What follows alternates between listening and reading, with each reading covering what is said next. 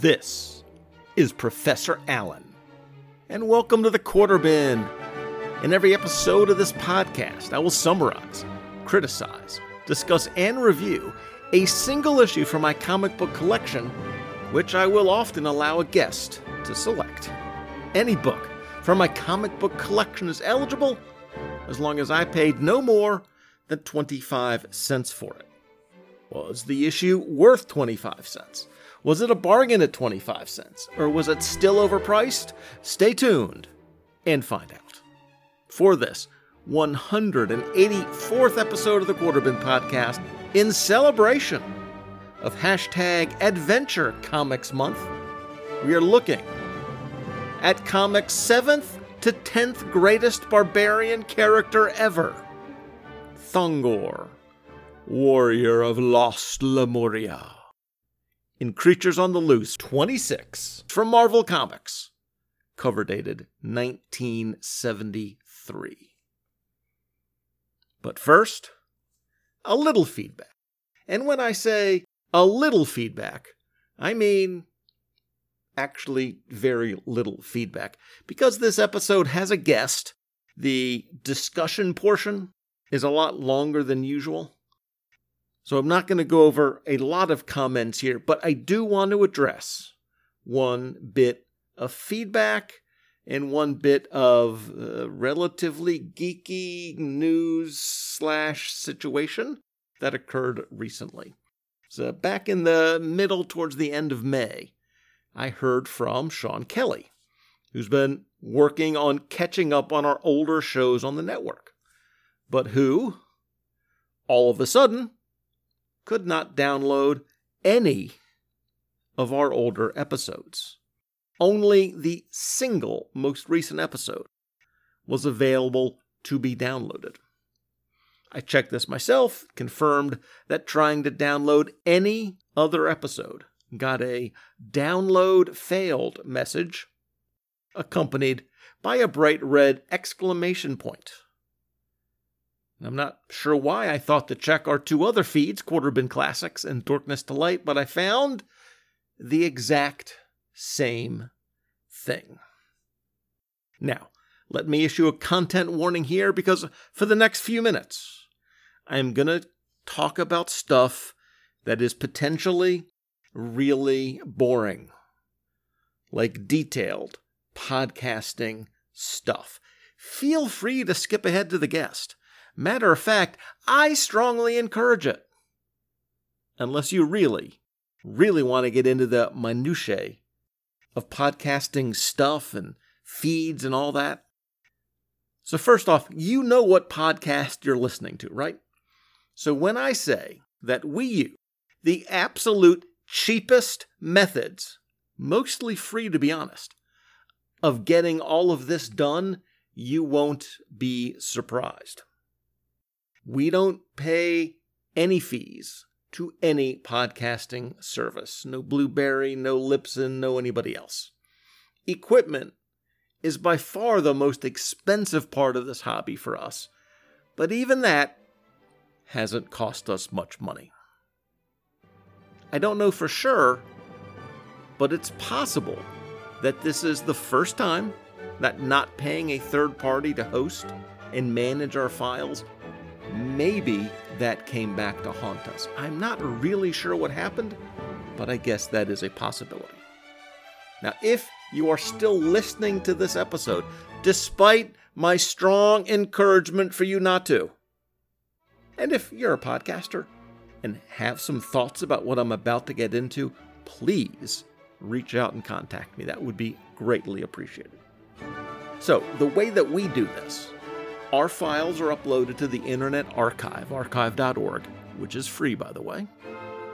Archive provides links to an episode page, the ability to embed a player, and also a direct link to the MP3 file.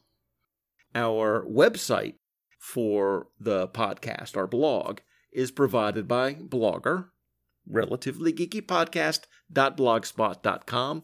That is also free. We could have paid more and gotten a podcast without the blog spot in the middle and some more features. but this one was free. On that blog, we can embed the player from archive and also link to the MP3 file. This link to the MP3 file is what allows you to download the episode directly. And this is also the spot where the feed pulls the audio file from. Our feed, all of our feeds, are managed by the Google product FeedBurner. You may find this hard to believe, but this service is free.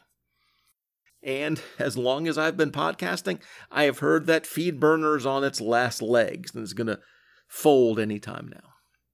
Now, to be fair to folks who said that, they have definitely dialed back some of their services, but they promise that the podcast feed functionality will continue to operate indefinitely. And it's this feed from the FeedBurner product that is submitted to the Apple Store and other podcast services. So what appears on your phone as an episode comes from that feed. That feed is burned from the blog. The blog links to a range of pages on archive.org. That's our process, and it's simple, right? You know, as I go through that list, I'm starting to understand why people pay podcast services to simplify the process. Anyway, what happened in mid to late May of 2022 is this. Like I said, archive.org creates a web page that houses the MP3, which is where, again, through a few steps, episodes are pulled from to appear on your device magically. Thank you, Adam Curry. This is the step in the process that was creating the invalid file message. Because the archive website addresses to the MP3 files, they had all changed.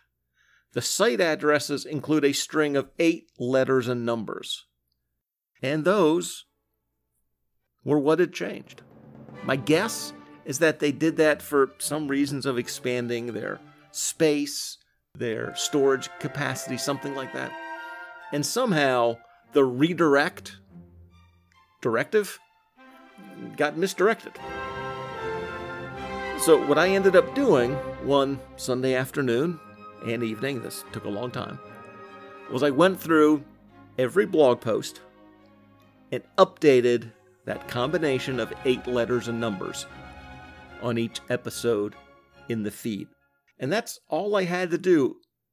All the other parts of that longer web address remain the same. It's only that intro combination of letters and numbers that had changed. Now, what this may have done to listeners, and if this happened to you, I apologize, is that many of those episodes may have downloaded to your phone again. Sorry about that. My bad. So through a number of hours of manual work, that feed is fixed, relatively geeky at least. By the time this episode comes out, you can probably take everything I've just said about that feed and apply it to Dorkness Delight and Quarter Bin Classics as well, because I have to do the exact same thing to those feeds as well, because they work the exact same way. Again, if you have any thoughts about what might have happened here, if this has happened to your podcast or to a podcast that you know about, especially someone who uses the archive/blogger combination of services for creating their podcasts, please let me know. Please tell me I did not imagine all of this. Okay, thank you for letting me get that off my chest. Thank you for humoring me in listening to all of that, or humoring me by skipping ahead to this point instead of listening to all of that. Either way, you are an awesome listener. So no episode-specific feedback this time. We will get to that in next episode. But I will mention that social media love for last episode, the free comic book day episode, came from the wonderful Sutherlands from Trekker Talk and other terrific podcasts. Clinton, from Days of High Adventure, D.S. Putnam, Sir Dr. Ange, Billy D. from Magazines and Monsters, Old School Ross, Sir Manuel from Buy Indie Comics Day, Derek W.C. from the History of Comics on Film, Chris Lydon 7, David Ace Gutierrez, author Jennifer DeRoss, Karen from Between the Pages, James from Karen, Sir Luke Giaconetti, Vic and Phoenix, Ranger Gord, Trevor Owen Williams, Robert Ludwig, the most sane man among us, voice actor Eugene R. Hendricks, Sean Urbanski, Stu World Order, Sir Iowa's Joe, Chris Willett, and Jeremiah, the notorious JJG. Thank you for all that support, my friends. When we come back from this promo break, we will come back and get our barbarian on.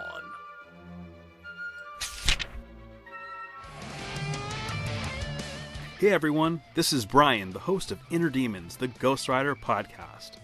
And since 2017, Inner Demons has been the best place on the web for news, reviews, and regular discussion with our listeners about Marvel's Spirit of Vengeance, Ghost Rider. You can find us on Stitcher, Google Podcasts, Apple Podcasts, and many other podcast catchers, as well as on Twitter at InnerDemonsGR. Remember, listening to your Inner Demons is not always a bad thing. Ride on.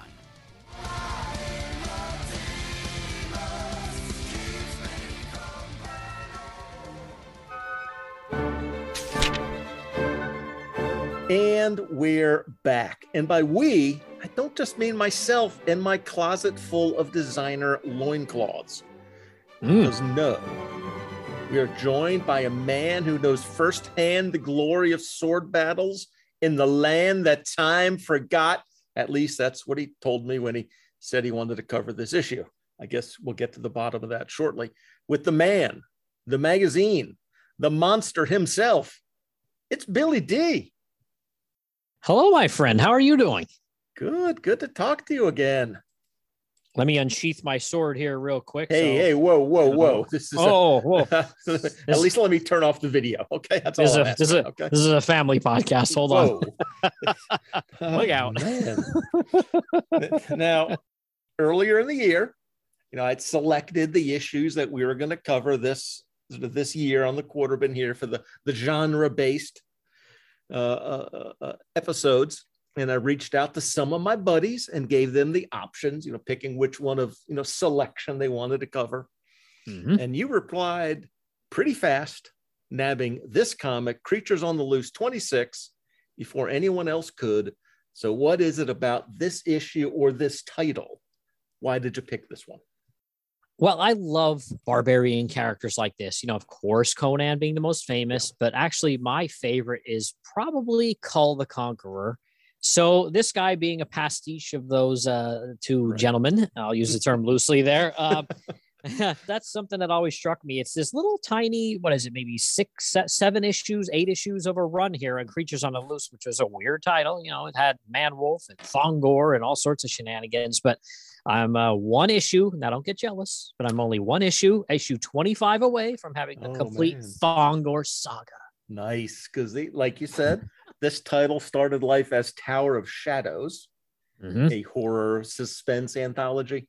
Then at issue 10, it became Creatures on the Loose and introduced some sword and sorcery elements, including King Kull and some sci-fi, while also having a bunch of those horror and suspense stories. Yeah. The character Gulliver Jones, Warrior of Mars, an obvious John Carter knockoff, appears for 5 issues before Thongor takes over. Thongor leads the title from 22 to 29. And then, like you said, Man-Wolf takes over. Almost said Man-Thing. Man-Wolf takes over from 30 through 37. So it's this Thongor run that you have collected. Yeah, I need 25 yet, but it's on its way. Don't worry. By the time the people hear this, the minions of the fans of Relatively Geeky hear this, it will be in my possession, and I will have the full Thongor run. So hold back your jealousy. Nice. Any interest in the other, either the Man-Wolf ones or the ones from before this, or have you narrowed down onto our man of the hour? Thongor? Oh no, I have probably 2 of the Man-Wolves, and then a couple of the Gulliver Jones, and then I have, I think, all of the Tower of Shadows. So I just gotta grab some of the in-betweeners, and I Nice. might have them all at some point. Yeah, Nice. before I kick the bucket. It's a dream. Now, you don't have to get into details, specifics, but I have to ask, because you know what show you're on, Mhm. about, how much on average are you paying for these issues? Ballpark. I got this one for $0.25. Wow. I got mine for a 5-finger discount. No, I'm teasing. I don't do that. If memory serves, I think I paid at least $1 for this. And I know that's blasphemy here, but I think I paid at least $1 for this. Yeah. I'm a sucker for swords and dragons. So, absolutely. And as we said in the pre-show, John Romita women also, but I know you have a soft spot for that too. Now, I don't know this title well enough. Are there any that are considered like rare or collectible or super expensive, or are they all in the couple of buck range? Yeah, no, they're all easily had, but I can tell you what, we can start a rumor right now that there's a Thongor film in the works, and you and I are retiring. We are sitting pretty now. Retirement, here I come. Got a feeling there might be some lawsuits over a Thongor movie. I think there are a couple large estates we may mention in passing that might have a few things to say about that.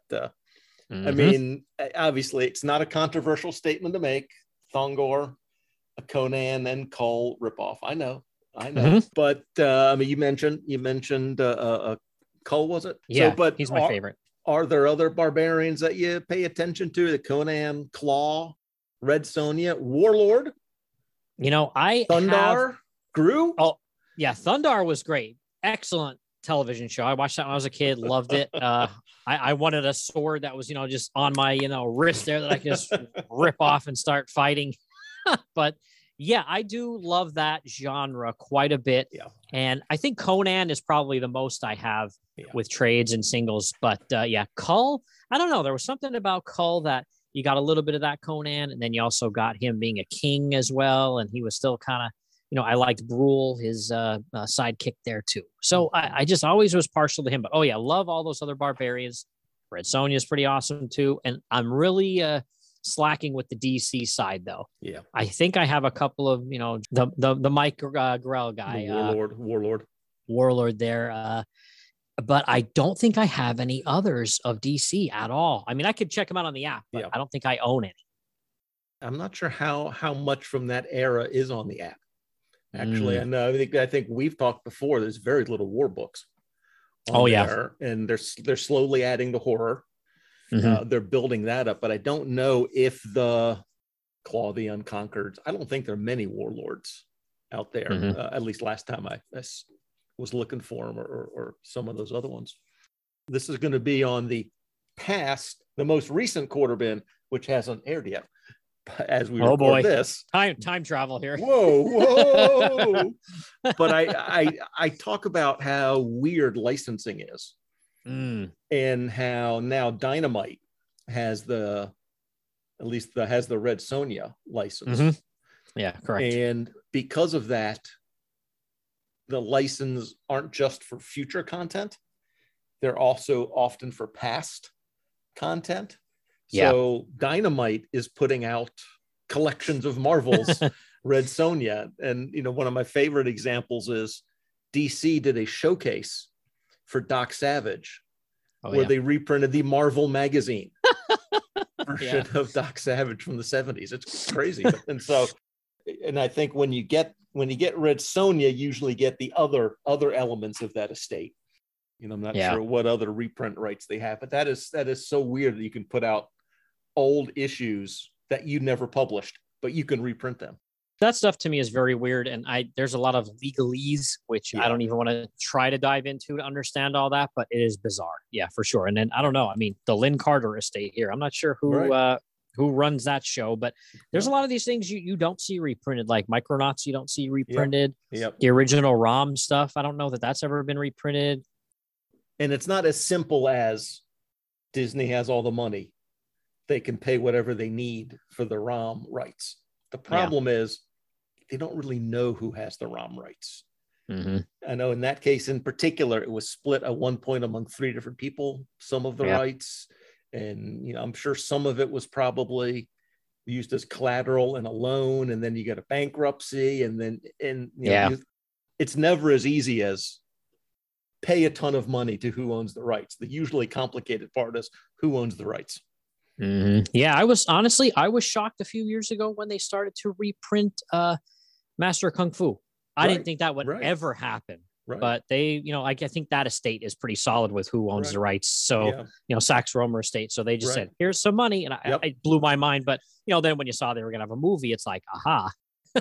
and sometimes it's the case, this is the case with the Tolkien estate, that it sometimes takes a couple of generations.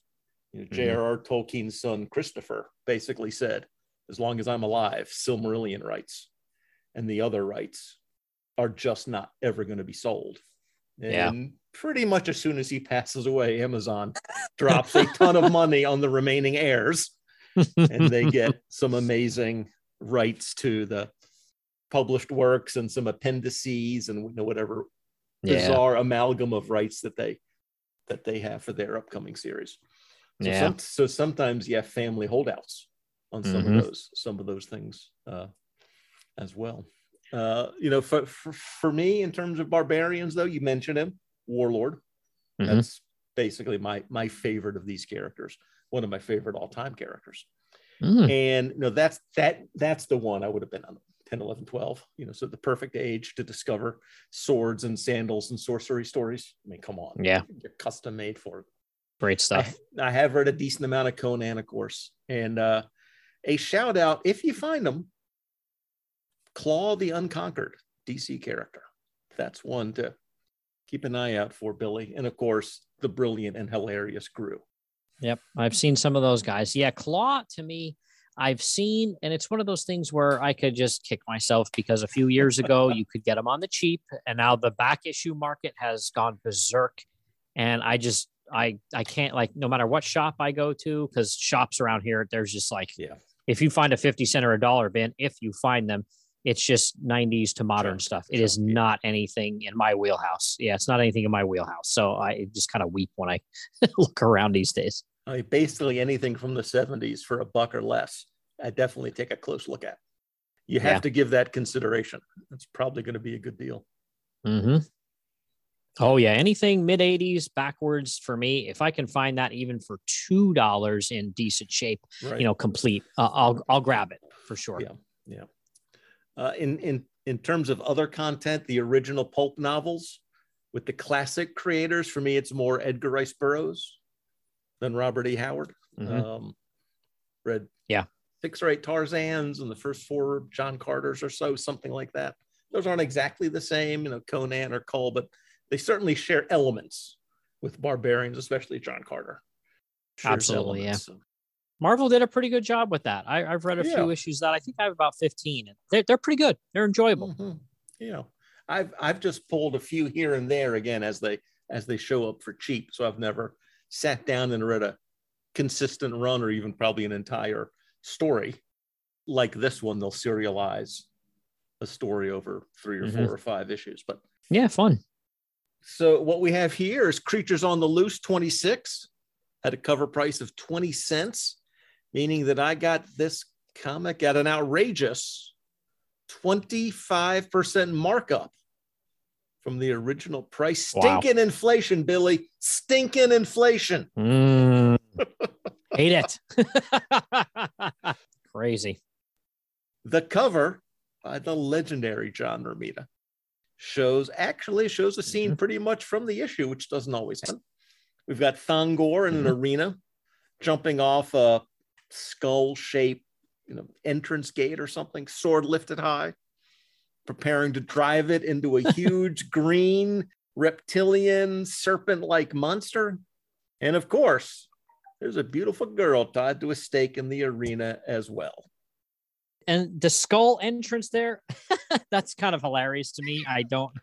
That just is the part of the cover that blows my mind. But I'm all up for a barbarian jumping out a lizard trying to kill it. And like you said, this actually does happen. Right. Yeah, this does happen. Oh, yeah, because you have a bunch of onlookers, like almost like the Roman Colosseum here, yelling and shouting. There's actually a guy that looks like he's ready to throw a spear at Thongor there, too.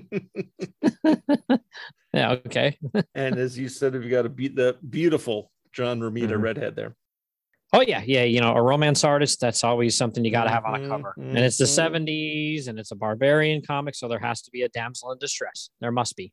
So we've got now strikes Thongor or else the woman dies, sword versus sorcery in the land that time forgot, and doom of the serpent god. So overall, we're thinking this is a great cover, right? Oh, yeah. This is awesome. Love it. Yeah. Love it. You're going to have a good time with a book like this. Man, the story, which I thought would be titled Doom of the Serpent God, seeing as that's what's on the cover, is actually called Tower of the Serpent Women.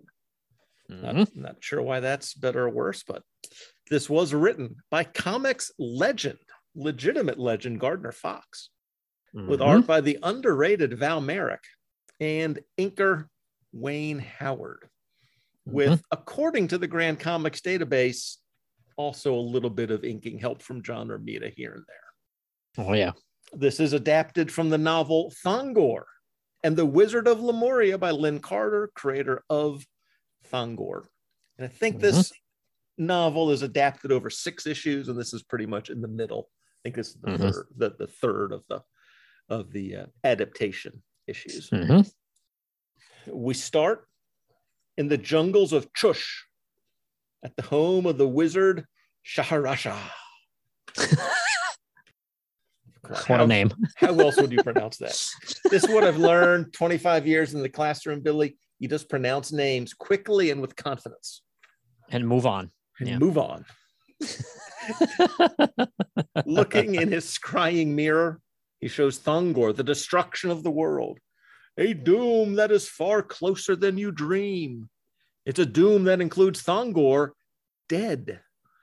The wizard walks through the history of the world, including how the city of Nemetis fought the Dragon Kings for dominance of Lemuria.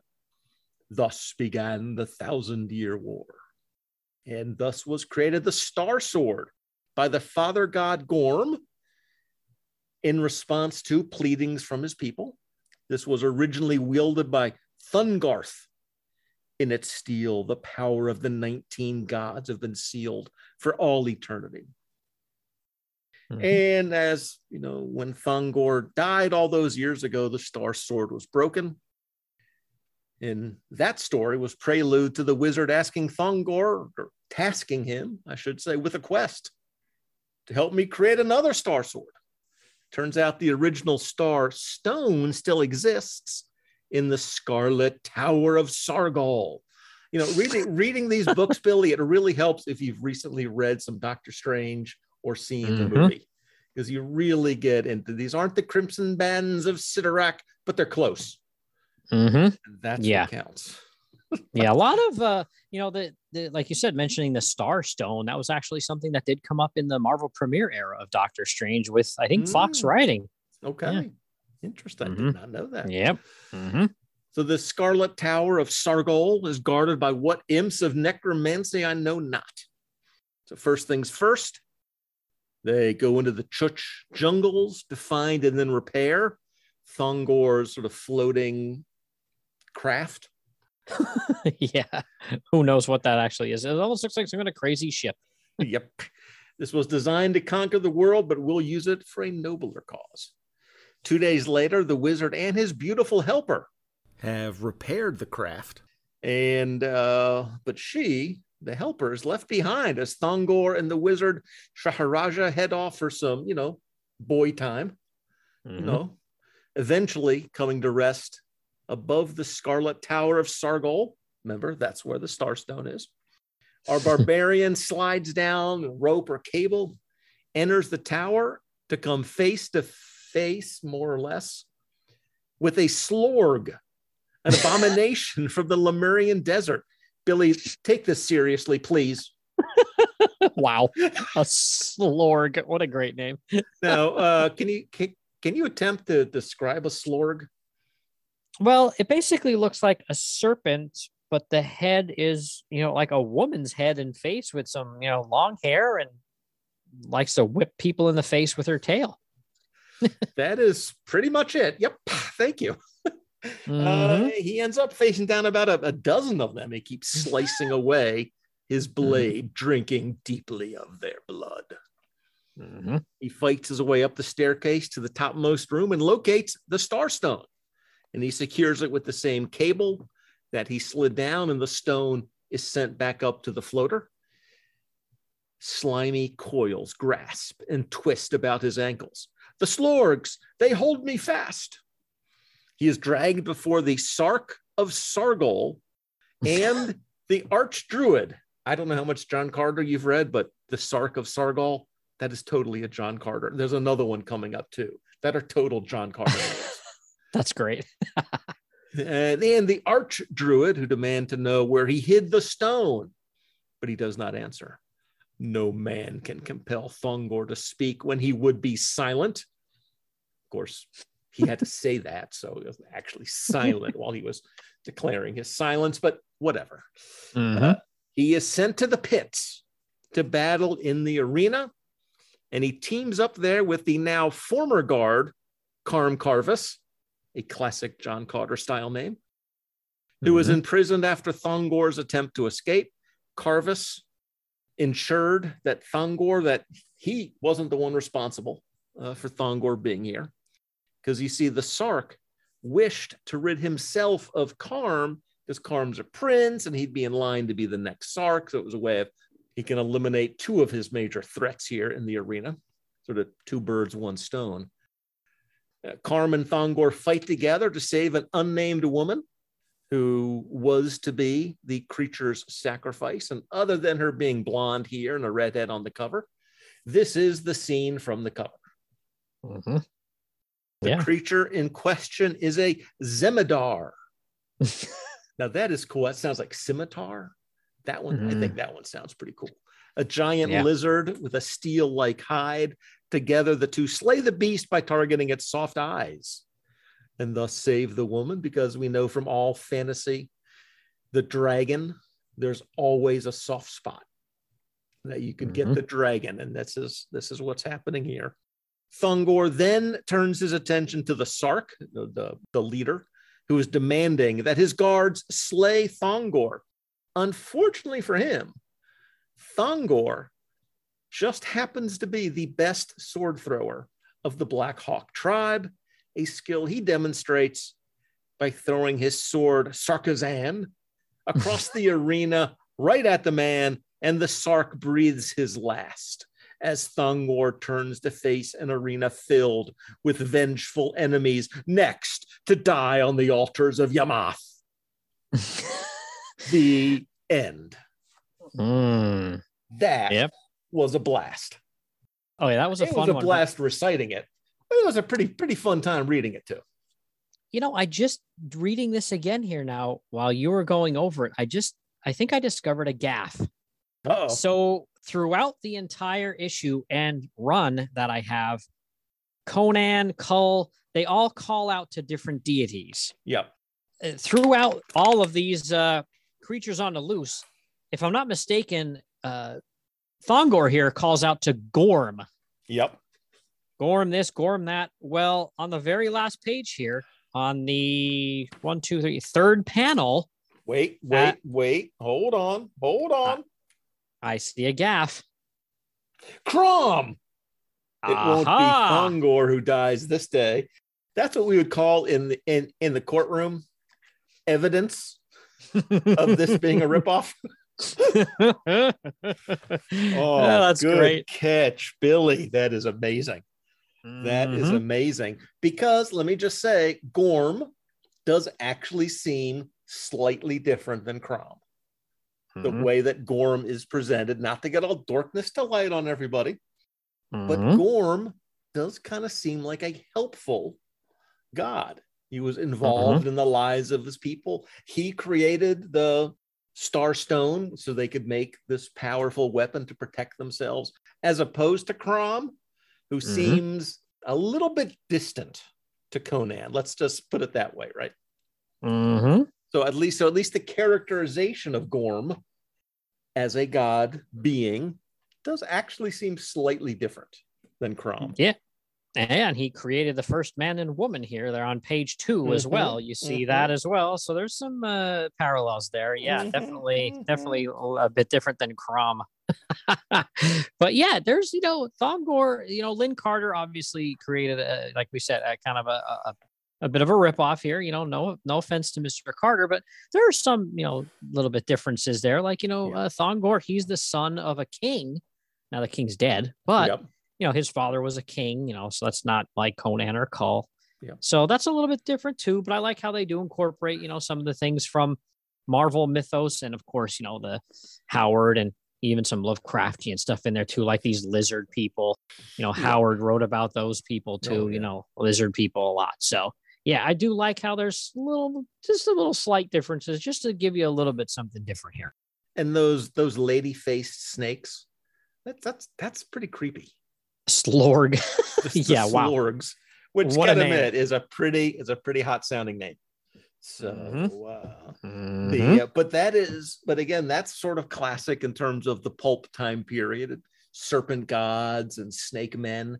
I mean, this is a literalized big ugly snake with a beautiful woman's face. It's a weird visual. Yeah, I mean, but again, he does share a lot of similarities. He's a big, muscle bound guy. Running around with a sword and just, has like a little bit more of a strength, like not super strength, I wouldn't say, but, he's stronger than the average bear. So, and then he also is very susceptible to attractive ladies, just like Conan. One of the issues, I think it might've been 24.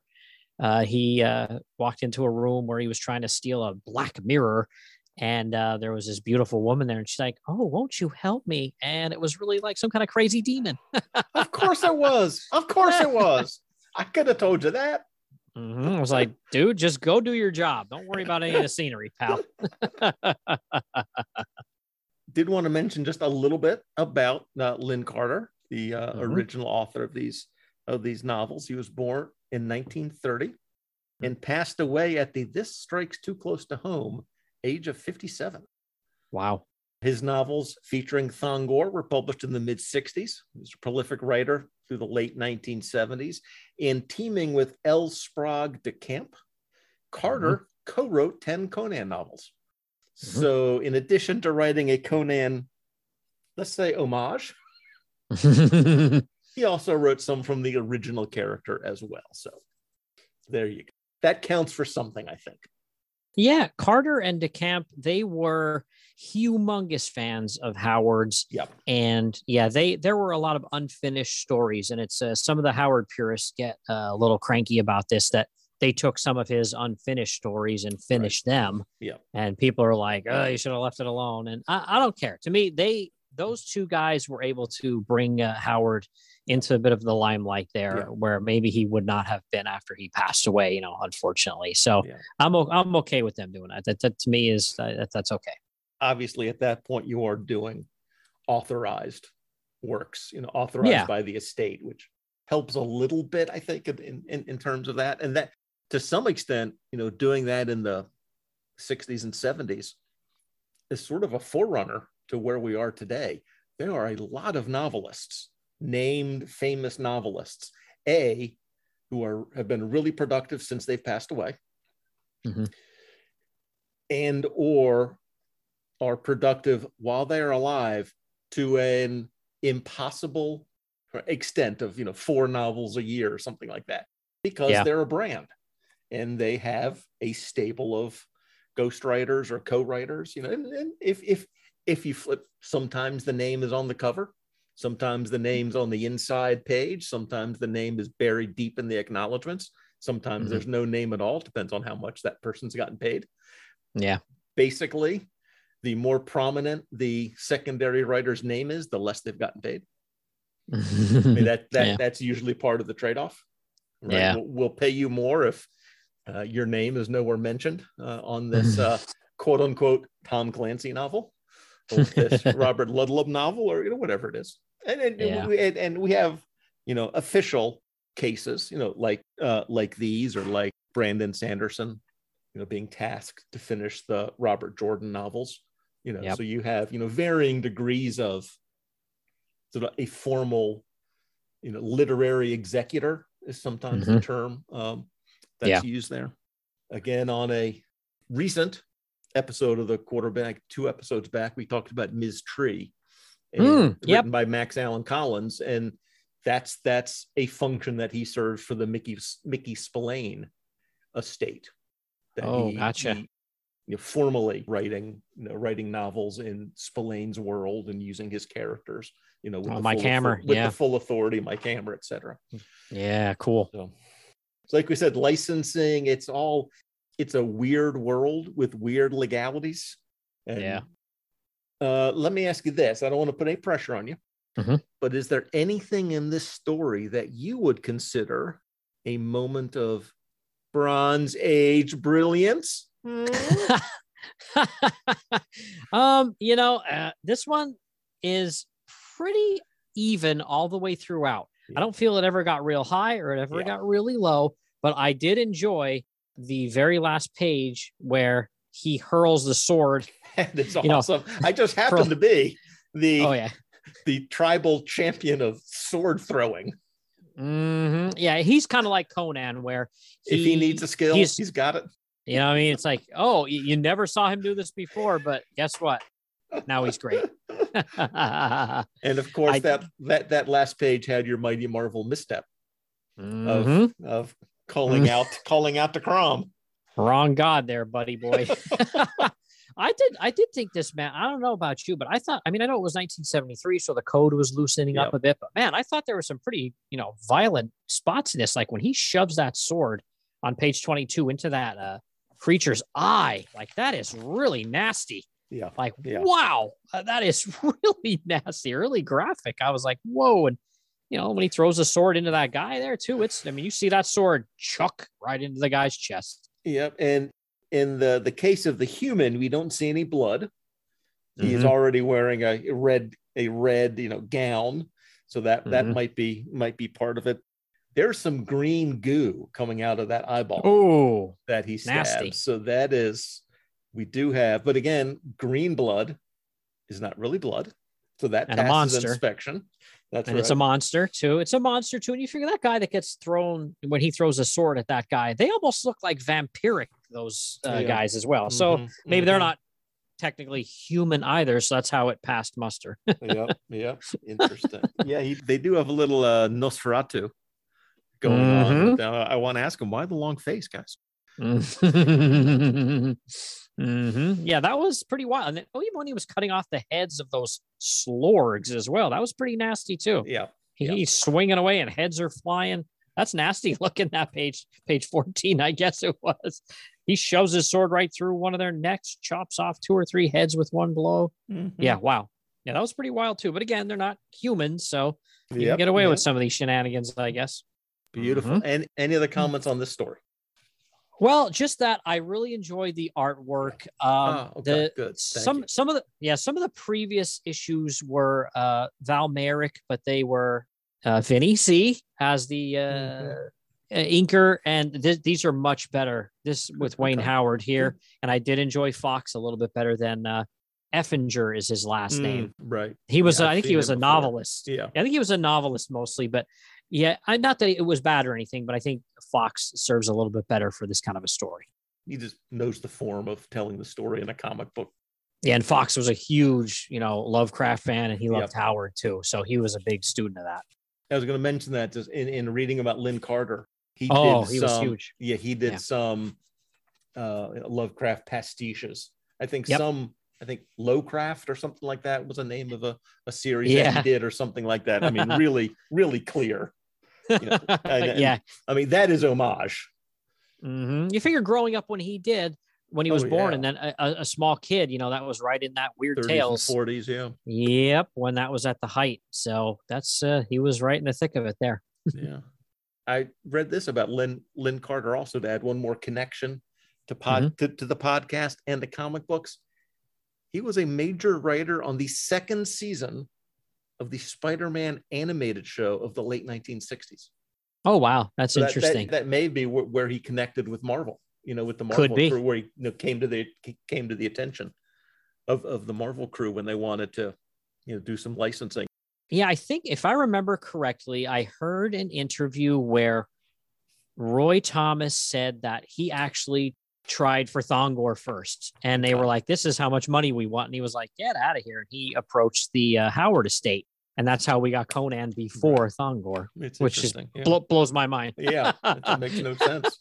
And then the Lynn Carter says, "On second thought, let me come back to you." Yep, absolutely. Amazing. I'd rather make some money than no money, please. Always. Now, in the interest of fully covering this issue, we have to talk about the brief, as in 4-page backup story, reprinted from Astonishing 59. And believe me, I was astonished as I read this. Truth in Advertising. Originally cover dated March 1957. So this is The Eyes of Malator, edited by Stan, scripted by unknown. Either they didn't want to claim it, or more likely the record keeping in 1957 was not quite up to standards. And this was drawn by comics veteran Bernard Bailey. This one starts in a mansion where a wealthy man sits alone, helpless with age. Once he had been young and poor, a searcher for diamonds in deepest Africa. There he receives the idol, Malator, as a gift from a band of locals that he aided. At first, he didn't think much of the strange statue, just tossed it away. But when it struck the ground... What's that? Diamonds, at last I'm rich, and the statue of Malator showed me where it was. So as time passed, he kept the statue. The statue was always with him, watching over him, even on this particular evening late in his life when a robber bursts in, asking for his valuables. Take anything you want, but please don't take the statue of Malator. Take anything but that. The robber steals Malator, concluding that this is the most valuable thing that the gentleman has. He buries it under a tree, intending to retrieve it later when the heat's off. And then he'll find out just how valuable it is. Except that when, really just a few hours later, the police are looking elsewhere in another part of the mansion, he does come back to the spot under a large tree, and the tree comes to life and attacks him and takes the shape of the idol while doing so. But the old man shows mercy, ordering Malator to release the thief into police custody, which is okay with the robber because he wants to get away from the idol, calling it poison. To you it is, and to all others who try to harm the owner of Malator. So I guess the old man and his idol lived happily ever after. The end. Wow. As he's getting a finger wag there too at the at the well-dressed robber, by the way. Not like robbers in this day and age who are in ski masks. This guy's in a suit jacket and white shirt, button down. Wow. Now, Billy, I just had one quick question about this one, okay? What did I just read? Because this makes no sense. I mean, I like the part with the idol. Okay, like that part of okay, and then the old man sitting at home, and the thief comes in, and the thief leaves, and then literally within 10 seconds, somehow the cops are there already. Like what? This is like the 50s. There's no way the cars didn't even go that fast back then. Are you saying we had not quite invented 911 yet? What? Yeah, that's well, Billy, the idol slowed down time. Obviously, no. I mean, the idol protects him all his life.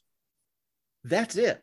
There is no twist, unless you want to say that the twist is that there's no twist. I mean, what was the story? What is what's the plot idea here? He has an idol, it protects him, the end. But where's the thing? Where's the narrative thrust? What? There's a lesson to be learned here. Don't steal from old people. It's just every lesson year learned. that goes by, Billy, I think that is a more valuable lesson. Thank you for bringing that up. I mean, I did not know what to make of this. The only thing I can figure, 4 pages, that's a short story. Yeah. So I figured when they're looking for a fill-in, they must have, the letter page must have been longer than they expected, or Stan's soapbox, or they sold another ad or two. Yeah. Because my theory is there were so few 4-page stories that you're starting with a small universe of stories to choose from. But why this one? I don't get it. Yeah, I don't know if Stan just had a list of stories from previous years, and it was just, this one's this many pages. We haven't used this one yet, so it's 4 pages. Slide it right in there. But I do like once you flip that last page, there's a really nice house ad for King Kull. I think that might be an image pulled from one of the covers, actually. And I'm not sure if this is it or not, but there's a cover that's around that time where it's Plug. He did a few covers of Kull around that era. Okay. But yeah, great house ad there. The Conqueror is dead. Long live the Destroyer, because it changed from Kull the Conqueror to Kull the Destroyer for some bizarre reason after issue 10. Not sure what that was all about, but okay. I also liked a few pages before that, still in the middle of this last story, the genuine Spider-Man medallion coin, full-page ad.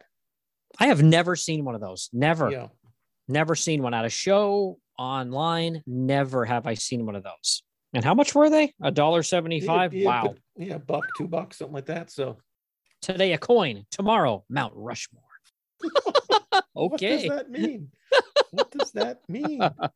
And then, I think I sent it to you, or did I just tweet it out and tag you in it? Something like that. My favorite comic book out of all time is in this book. And it's Don't Be Half a Man, Charles Atlas. The insult that made a man out of Mac. My number one favorite comic book out of all time. A classic. I mean, this one also has muscle building information on the last page. So you had two separate bodybuilding ads, which I guess if you're, inside a Barbarian magazine, it's not crazy placement for those ads. No, not at all. But at least this weight gaining and be muscular and admired ad, the guy is wearing a pair of trunks. And I thank them for that, because there are some ads where the guy is literally wearing like a banana hammock. And I'm like, dude, put some clothes on. We don't need to see that. I'm like, what were they thinking? The 70s were wild, Bill. That's all I can say. Say. Yeah, great comics, though. Gotta give them their credit where credit's due. My favorite era of comics, the Bronze Age, my friend. Beautiful. Well, you can decide how much you want to factor that backup into your decision making. It's totally up to you. But it all comes down to this. This question is coming. The verdict on Creatures on the Loose 26. We'll start with you, Billy. Was this comic worth the enormous 25% price gouge I had to pay on this just to get it for a quarter? It was worth that quarter and more. Absolutely. Agreed. That can be tricky when you're serializing part of a story. This, I think, is part 3 of 6, which, as any Doctor Who fan will know, that's the episode where nothing happens. But we had stuff happening. We had a lot of stuff happening. We had heads flying off of all sorts of beasts and a few humans. Swords flying and eyes being gouged out. That's way worth more than a quarter. But this story, this chapter or section of the novel had a beginning, middle, and end. It had the quest to get the stone.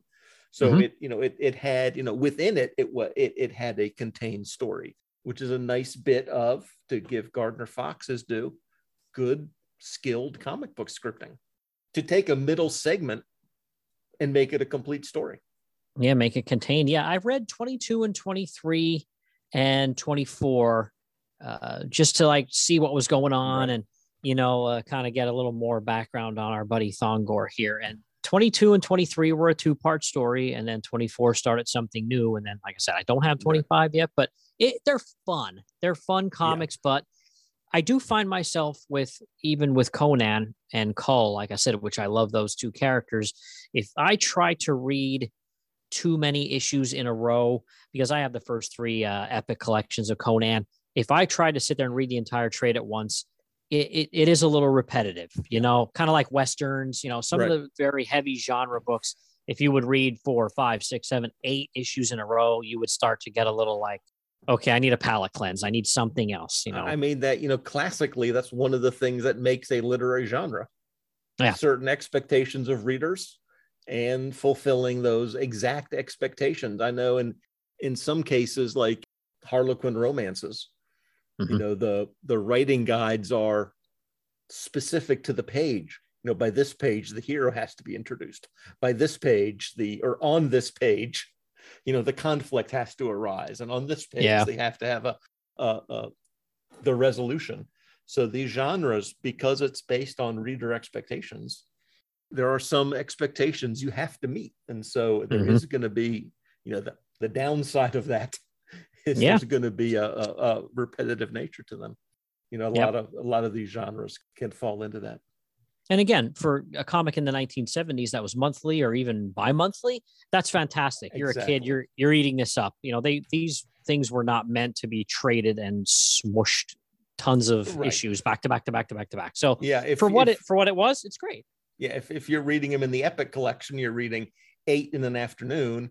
If you're reading them as a kid, you're reading them, like you said, maybe 2 months apart with 25 comics in between.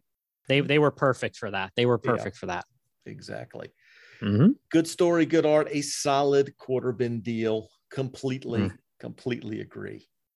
Thank you so much for joining me on the show. Always good to speak with you.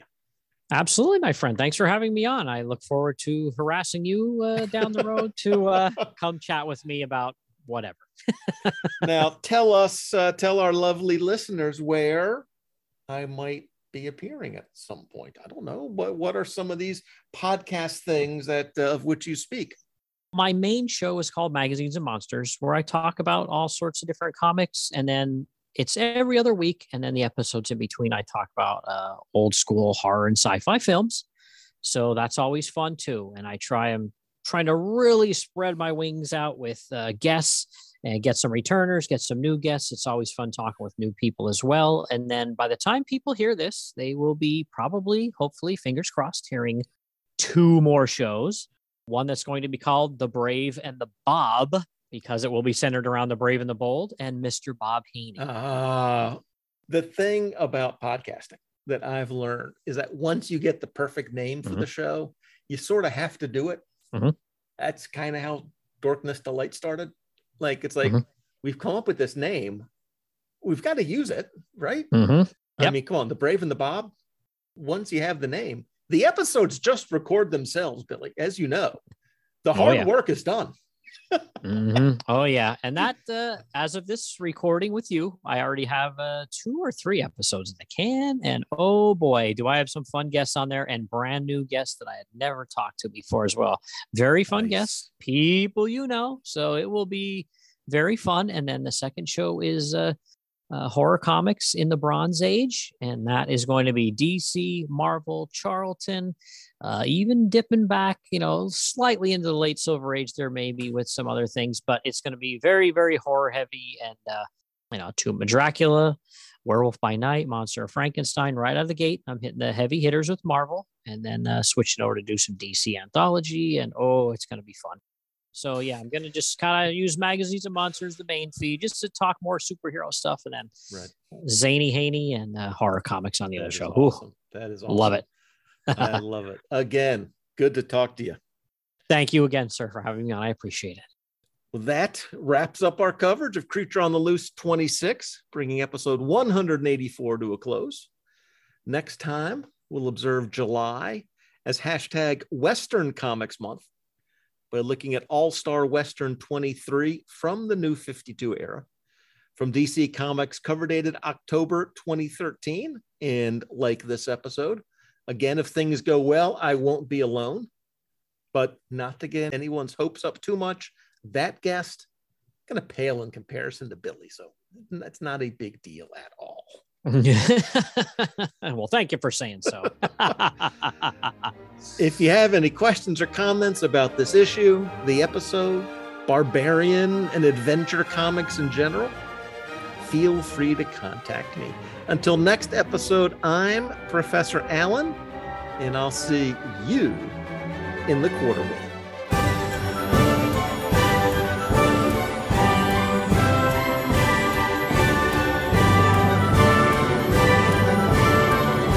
Quarterbin Podcast is part of the Relatively Geeky family of podcasts. Show notes and links are available at relativelygeekypodcast.blogspot.com, where the podcasts Uncovering the Bronze Age and Shortbox Showcase also make their home. Links to Facebook and Twitter are there as well. Feedback for the show is welcome at relativelygeeky@gmail.com. And if you like what we've got going here, please leave a review and a rating in iTunes. It'll help more people discover the show. Thanks again for listening.